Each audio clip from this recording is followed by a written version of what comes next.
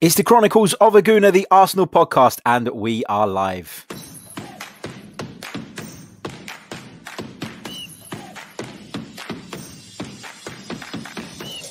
You're listening to the Chronicles of a Gooner, the Arsenal podcast.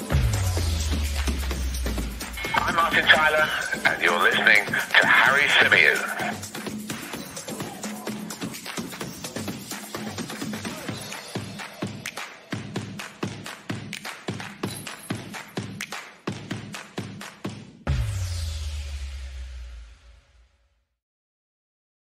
Hello, good afternoon and welcome back to another live edition of the Chronicles of a Gooner, the Arsenal podcast brought to you by 90 Min. As ever, I'm your host, Harry Symeou, and on this edition, we're going to be conducting our tactical analysis of Arsenal's 3-0 win at Sheffield United on Sunday. I know the opposition weren't particularly strong. I know it's not something to go over the top about, but it was an impressive performance and win from the Gunners nevertheless. So we're going to be discussing some of the tactical tweaks that Mikel Arteta made, how we managed to cope without a recognised left-back, and the significance of Dani Ceballos moving into a slightly different role and how that saw us get the best out of him. Big hello to everybody in the live chat. Hope you're all well. Hope you're all good. Just before I get into things, just want to quickly remind you that for the next few days, this podcast is brought to you by the brilliant Le Bomb, the brand new football predictor game where you take on your mates rather than the bookies. As things stand, going into the final couple of games this weekend, of course, they take place tonight, I am joint top with Rory Jennings, that is Chelsea man. And of course, we're also in the same group with Adam McCullough, Elliot Hackney and Boovy, some of the football world's most recognisable YouTubers. So the competition is hotting up. We're into the final day. If you want to take on your friends and have a good crack at it, download the app. The link is in the description. You must be 18 to play and a UK resident. So feel free to check it out. Let's have a look at the way Mikel Arteta lined Arsenal up yesterday. And I think when the team news came out, we talked about, many of us thought that we were going to see Bukayo Saka playing at left back. We were going to see Dani Ceballos probably in a more advanced midfield role, and the rest would be as you were. But actually, Mikel Arteta sprung a bit of a surprise on us. And now in hindsight, when you think about when he was asked in the lead up to the game whether Bukayo Saka would be playing at left back, and he said, you'll have to wait and see. You could see why now, because he did have a surprise up his sleeve. And it was a move that worked. Now, I appreciate that, of course, Sheffield United are far from top tier opposition. They're a side who, are doomed for relegation. They're a side who have really struggled to hit the heights that they did last season. I know they finished in a really good position last season, but the signs were there, weren't they, for Sheffield United towards the back end of last season. After the restart, they were particularly weak, and that's continued into this season. It's seen Chris Wilder walk away from the job, and Sheffield United obviously are doomed. But they are a combative side, they are a well-organised side, and they are a side with a clear identity. And Arsenal managed, thankfully, to put them to the sword. And Arsenal came away from that game with all 3 points. And I spoke about it in the post-match reaction show. I talked about the fact that this game had the potential to either heap more pressure on us going into the game on Thursday, that huge quarter-final second leg against Slavia Prague, or it could give us a bit of a confidence boost heading into that one. And it's done the latter. It's given Arsenal a bit of a confidence boost. It's given some of the players who have been struggling for starts, most notably Gabry Martinelli, the opportunity to come into the side, take his chance and prove to Mikel Arteta that he's worthy of a starting place, at least more regularly than what he's currently getting. And Martinelli took that chance with both hands. He worked extremely hard down the left-hand side, got back and supported and protected Granit Xhaka, who was our makeshift left-back, but also had an impact in the final third as well, created a few opportunities, got a few shots off on goal, and of course poked in his goal, which was Arsenal's second goal, off the back of some good work from Nicola Pepe down the right-hand side. So, not the most difficult goal that Gabriel Martinelli will score in his Arsenal career, but one that gives, Gabriel Martinelli, a I guess it shows, doesn't it, that his instincts are there, that he knows what positions to take up and he follows in, and he was in the right place at the right time. That in itself is an art, particularly as a goal scorer, to get in the right place at the right time is something that people put down to luck, but no, it's about anticipating what's going to happen, and he anticipated very, very well. I've seen a lot of Arsenal fans on social media sort of over the last sort of 12 hours or so kind of digging out other Arsenal fans who have been pleased off the back of this result. And I can see Mishane in the chat. He says, confidence from beating that Sheffield team. Oh, how far we've fallen. Mishane, nobody's saying, right, that we beat the best team in the Premier League yesterday. Nobody's saying that all our problems are solved off the back of that result. Nobody's saying that that performance is something we should be jumping up and down about. But it's important to get points on the board, and it's important to go into the game against Slavia Prague with a greater confidence. And having thrown away our Europa League quarterfinal first leg lead in the dying stages of the game, to then go and beat somebody, whoever it is, and you can only beat what's in front of you, having gone and won so comprehensively afterwards, that is a positive. And you look at some of the players who would have benefited from yesterday. Alexander Lacazette would have been having nightmares over the last few days about the chances he missed in that Europa League tie. So to go and get a couple of goals against whoever will give him a boost of confidence. And that is a positive in itself, even if you don't take into account anything else. But let's get into the tactical side of the game. And I wanted to start doing this as a regular thing. I want to make it a new series. So going forward, after every match the next day, we'll give you the post-match reaction at the time, and then the next day we'll bring you these tactical analyses. And if you are listening via the audio, I will do my best to explain. But of course, if you fancy coming over to the YouTube channel so that you can see the visuals I'm using, then you are obviously more than welcome to do so. Only if you subscribe on the YouTube channel as well, though. So this was the team that lined up. It was Leno in goal, Chambers holding Marie, and Xhaka were the back four. Ceballos and Partey were in the midfield. Saka was playing in that central advanced midfield role. Martinelli operating from the left, Pepe from the right, and Alexander Lacazette up top. It was interesting that Granit Xhaka got the nod. I thought at left back, because obviously Bukayo Saka felt like the most natural deputy, the man who has obviously played there, the man who has a greater athleticism.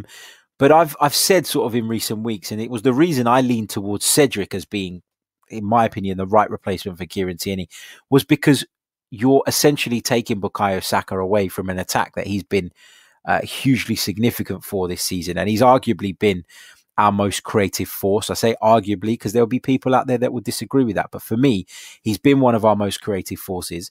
And to take him out of the attack, I think weakens us, particularly in a game like the one yesterday, where you still fancy Arsenal to win. You think they should have enough in terms of quality to see them over the line. But I did worry about Granit Xhaka and the lack of athleticism and what that might mean for Arsenal, how we would cope with it. So I watched the game back again, and I had a good look at exactly how Arsenal operated to sort of compensate for having Granit Xhaka at left back. And what we did was we kind of shifted the defence over, and we made the defence a lot more narrow. And you saw Pablo Mari drop into a more central position. You saw Granit Xhaka drop in to a slightly left of centre position, and you saw Rob Holding take up the slightly right of centre position. Now, this was probably easier for Arsenal to do yesterday of all days, because Sheffield United play with a back three. So it was almost at times going like for like with them. And Arsenal were expected to have the lion's share of possession. And so in a game like that, it's obviously easier to deal with, and it's easier to compensate for the fact that you've got somebody playing out of position. But what Granit Xhaka did very well was occupy that position and that area that he seems to occupy quite a bit for Arsenal anyway. Even when he's playing in the centre of midfield, you often see Granit Xhaka drop into this deeper position, slightly left of centre. And that normally allows Kieran Tierney to bomb on forward, doesn't it, from left back? There was a worry for me, from me, about the fact that there was no Kieran Tierney, and with no Cedric, i.e. a fullback who is willing to bomb on and give us that width. I wondered how Arsenal were going to compensate for that, because we expected Sheffield United, as they did, with a back three and then a sort of a packed, condensed midfield. We expected them to limit us to possession in the wide area. So how were Arsenal going to take advantage of that, given that there was no natural left back on the pitch? And to a degree, I know Callum Chambers is more adaptable, and Callum Chambers has shown, particularly in the game against West Ham recently, that he can play as a right back and he can get up and down the pitch. I wondered how Arsenal were going to do it with Xhaka in the side. And actually, Mikel Arteta made a very, very clever move, and one that, quite frankly, I don't think any of us saw coming. And that involved Dani Ceballos. Now, it was all a combination of things that led to this being able to happen, but just sort of tactically take you through it. So Dani Ceballos, one of the things that's let him down recently is he's been caught in possession in dangerous areas. He's been caught in possession in that area just in front of the back four, where he's received it from Bernd Leno or from a defender, and he's turned into trouble, at times taken an extra touch. And it's why I've constantly said that I think Dani Ceballos isn't press resistant. So what do you do with someone who's not press resistant? You take them out of the position in which they're having trouble. Now, naturally, players get more time to receive the ball in the wide areas because it is less condensed. Opposition teams see it as an area from which you are less likely to do damage directly. And so they are willing to give up territory in those wider areas more easily if it means that they can keep a compact unit and limit the space in the centre. Dani Ceballos, when he receives the ball and he has time, we know that he's capable of a trick. We know that he's capable of a flick. We know he's got a good vision, good passing range. And what he did, and this was 100% deliberate on Arsenal's part, was he pulled out to the left-hand side. Dani Ceballos was occupying a very different area to the one our midfield pivot normally does. Now, I talked about Xhaka before, and I talk about Xhaka playing infield. And Xhaka normally plays infield because Tierney is on the outside. But in the absence of Tierney, Xhaka thought, or Arsenal thought, Xhaka's not going to give me that width. I don't want Xhaka receiving the ball on the touchline and driving in. I would rather that Ceballos gets on the ball. And Ceballos, by pulling out to the left-hand side, gave himself lots more freedom, managed to get on the ball and drive in field with the game in front of him, managed to receive the ball under far less pressure. And off the back of that, off the back of a good start to the game for Dani Ceballos, and I always say that he's a confidence player, off the back of that positive start, Dani Ceballos just grew and grew and grew into the game. But I talk about Ceballos taking up this left-hand position, which he did ever so frequently yesterday, but it wasn't necessarily all of the time. It was when Arsenal were on the ball and when Arsenal were looking to make it happen, make something happen. Without possession, you'd see Ceballos very quickly revert back into the centre of midfield and form that double pivot alongside Thomas Partey. And Ceballos on numerous occasions made important tackles and won the ball back for Arsenal in central areas. So this wasn't a let's play Ceballos or as a left-sided player tactic. It wasn't that straightforward. It was when we've got the ball and we are in possession and we're looking to expose the space on the flanks, why not use Dani Ceballos as somebody who could go out to the left-hand side? Now, that relied on Thomas Partey doing a good job in midfield. And Thomas Partey did do a good job in midfield yesterday, to his credit. I've been a little bit worried about him in recent times, but he did a really good job yesterday, and credit where credit's due. But when Ceballos did pull out, and Arsenal became this back three of Holding, Marie and Xhaka, what did Callum Chambers do? Callum Chambers stepped forward so that in the event that Arsenal were dispossessed and Dani Ceballos was unable to get back in there and help out, Callum Chambers was closer to Thomas Partey. Callum Chambers was available to drop into that midfield and make it a double pivot again. So Thomas Partey, although for large periods, he had to control that area by himself. He knew that he could pull in one from either side, whether it be Ceballos or Chambers. And Arsenal's formation actually, for the most part, looked a lot more like this, which is a 3-3-1-2-1. I don't know what you want to call it, but it was a lot more like this. It looked a lot more like Arsenal had a back three of Xhaka, Marie, Holding, Partey in the middle, Ceballos from the left when Arsenal had the ball, Chambers from the right. Saka, Martinelli and Pepe were very interchangeable in that front area and supported Alexander Lacazette. Now, it also makes it more possible to do this and more possible to play this way when you have someone with the energy of Bukayo Saka in that advanced position, because he can drop deep. Also, then Lacazette is happy to drop even deeper, sort of from the striker position, and provide that extra body there. So Arsenal can very easily revert to a 3-4-3, from the 4-2-3-1 when they need to. So it was good to see that tactical flexibility and versatility. Now, I know that it was Sheffield United, and I know that people are going to point to that. And that's absolutely fine. But I think when we're talking about Mikel Arteta, and a lot of people have criticised him for overcomplicating things tactically at times, I thought this was a good example of where Mikel Arteta got something right. Now, I'm not saying he should be immune from all criticism because he got it right against Sheffield United. Not saying that for a second. But it worked yesterday, and I thought that his idea of how to cope without a natural left back and get the best out of Dani Ceballos, I thought was really positive. Obviously helped by the fact that in Pepe, Saka and Martinelli, you had the three in behind Alexander Lacazette, who, when the Frenchman pressed, he knew he was going to be backed up. And we've talked about it in recent episodes. The press only works if you do it as a unit. If you do it as a team, it can be extremely effective. But when it's disjointed the way it was against Liverpool, i.e. the forward line pressing, but the midfield not following it up and then the defence not squeezing up the field, then it becomes a problem and actually a hindrance rather than a help. So those were the tactical tweaks that Mikel Arteta made yesterday against Sheffield United, albeit a weak opponent, to ensure that Arsenal coped without having a natural left back, coped with Granit Xhaka playing sort of in that position, and got the best out of Dani Ceballos, who played with a real swagger, a real confidence yesterday. And that was because he had time on the ball.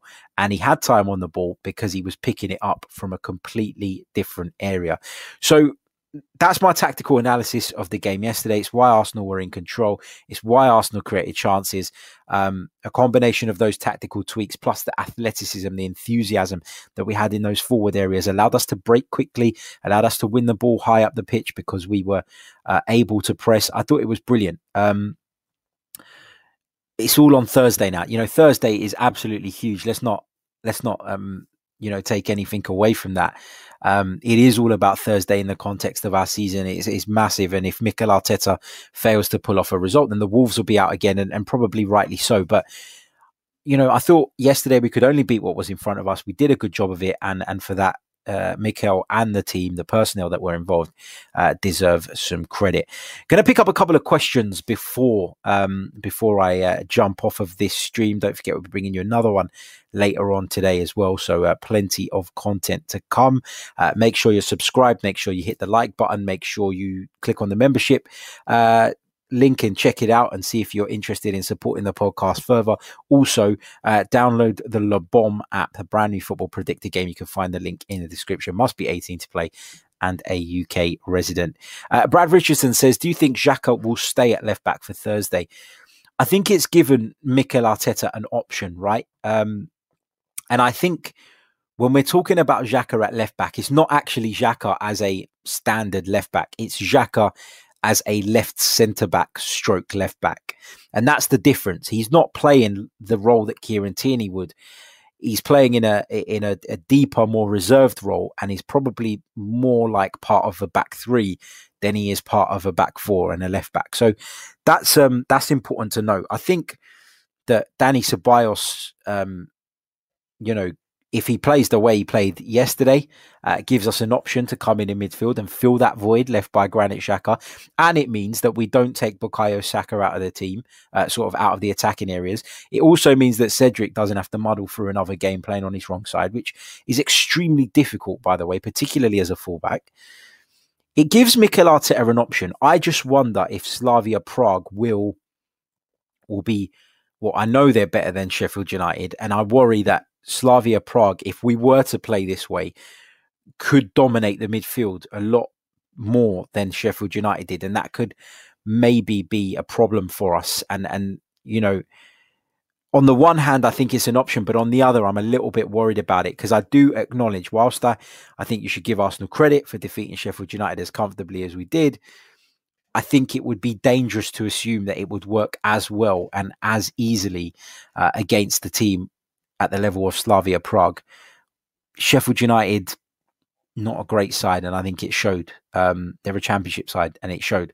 So I'm not sure I would go with it on Thursday, but it does give Mikel Arteta an option. It does give him something to think about. And, what it did do was by allowing Ceballos to change his role slightly, by having that stability of keeping 3 men back all the time, it gave us a little bit more opportunity to press more aggressively in the forward positions. And we did get in behind, Sheffield United on a number of occasions. But when I look back at that first leg against Slavia Prague, we did get in behind them even without playing this way. So I take encouragement from that. On another day, we take our chances and the tie's done and dusted. We didn't, unfortunately. Of course, it's a big problem. But, I think in terms of system, I don't think I would move away too much from what we did in the first leg, because I don't think from a systems perspective, we got it too wrong. There's an argument that Aubameyang maybe should have played because he has that ability to run in behind and finish, etc. But, as I say, I don't think we should veer away too much from what we did in the first leg, because tactically, I don't think it was wrong. I just think we weren't clinical enough. We weren't efficient enough. And unfortunately, we switched off in the late stages. Let's pick out one more question before we wrap it up. Anurag says, do you think... hey, Harry, here's a question for you. Do you think Lacazette's form is more to do with playing for a move next season? Listen, Anurag, I can't fault Lacazette for his effort, right? Whatever we say about him as a striker, and there is a strong case that says he's not been anywhere near clinical enough since he joined the club, and he's not really lived up to the huge price tag that we paid for him, etc., etc. But his commitment for me has never been in question. So I'm not too worried about that. I don't see it as Lacazette playing for a move away. I actually think Lacazette will probably prefer to stay at Arsenal, but Arsenal have a decision to make. They have a real decision to make, with regards to Lacazette this summer, because we know his contract runs into the final year next season, and it's kind of now or never in terms of a sale. But I just think right now that as much as I like Aubameyang, and I do appreciate that he's a good striker and he will get you X amount of goals a season, I just think that with Alexander Lacazette leading the line, Arsenal have a greater balance. And balance is important in a football team. It's massively important. People point to Lacazette and say he's the reason we didn't win on Thursday night. But ultimately, do we create as many chances without his link-up play, without him dropping deep and leaving spaces in behind him for the wide forwards to expose? I'm not so sure about that. So I like Lacazette. Not always sort of delivered, but he has for me, at the very least, always given 100%. And I don't think that move away is on his mind, if I'm honest. I think he'll be fully focused on the job. And I think his priority and preference will probably be to stay in London and with Arsenal, if I'm honest. Matt G says, is Odegaard definitely out on Thursday? I've heard nothing to suggest otherwise, Matt. So the way I look at it, I think he will be out. Remember, off the back of that, the game with Liverpool, we were told, weren't we, that he'd probably miss the next couple of games, and he missed the first leg. He missed yesterday. I think he'll probably be out, to be honest with you. As I say, it will be great to have him back, and unless we get an update in the next couple of days saying otherwise, my gut feeling right now, and it is just a feeling, is that Martin Odegaard probably will be a little bit short for Thursday, but we'll have to wait and see. Right, going to leave it there. Thank you to all of you for tuning in to our tactical analysis of Sheffield United 0, Arsenal 3. A good result for the Gunners. A good performance too, albeit against Sheffield United. Now all the attention turns to Thursday, and we'll be continuing our build up to that massive game over the next few days right here on the channel. Make sure you subscribe if you haven't already. Make sure you hit the like button if you haven't already. Check out the Le Bon app and check out our membership scheme, and I'll be back very, very soon with more Arsenal content. Until then, ciao.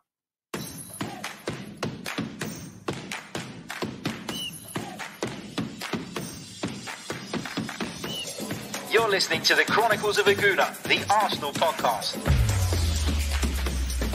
I'm Martin Tyler, and you're listening to Harry Symeou.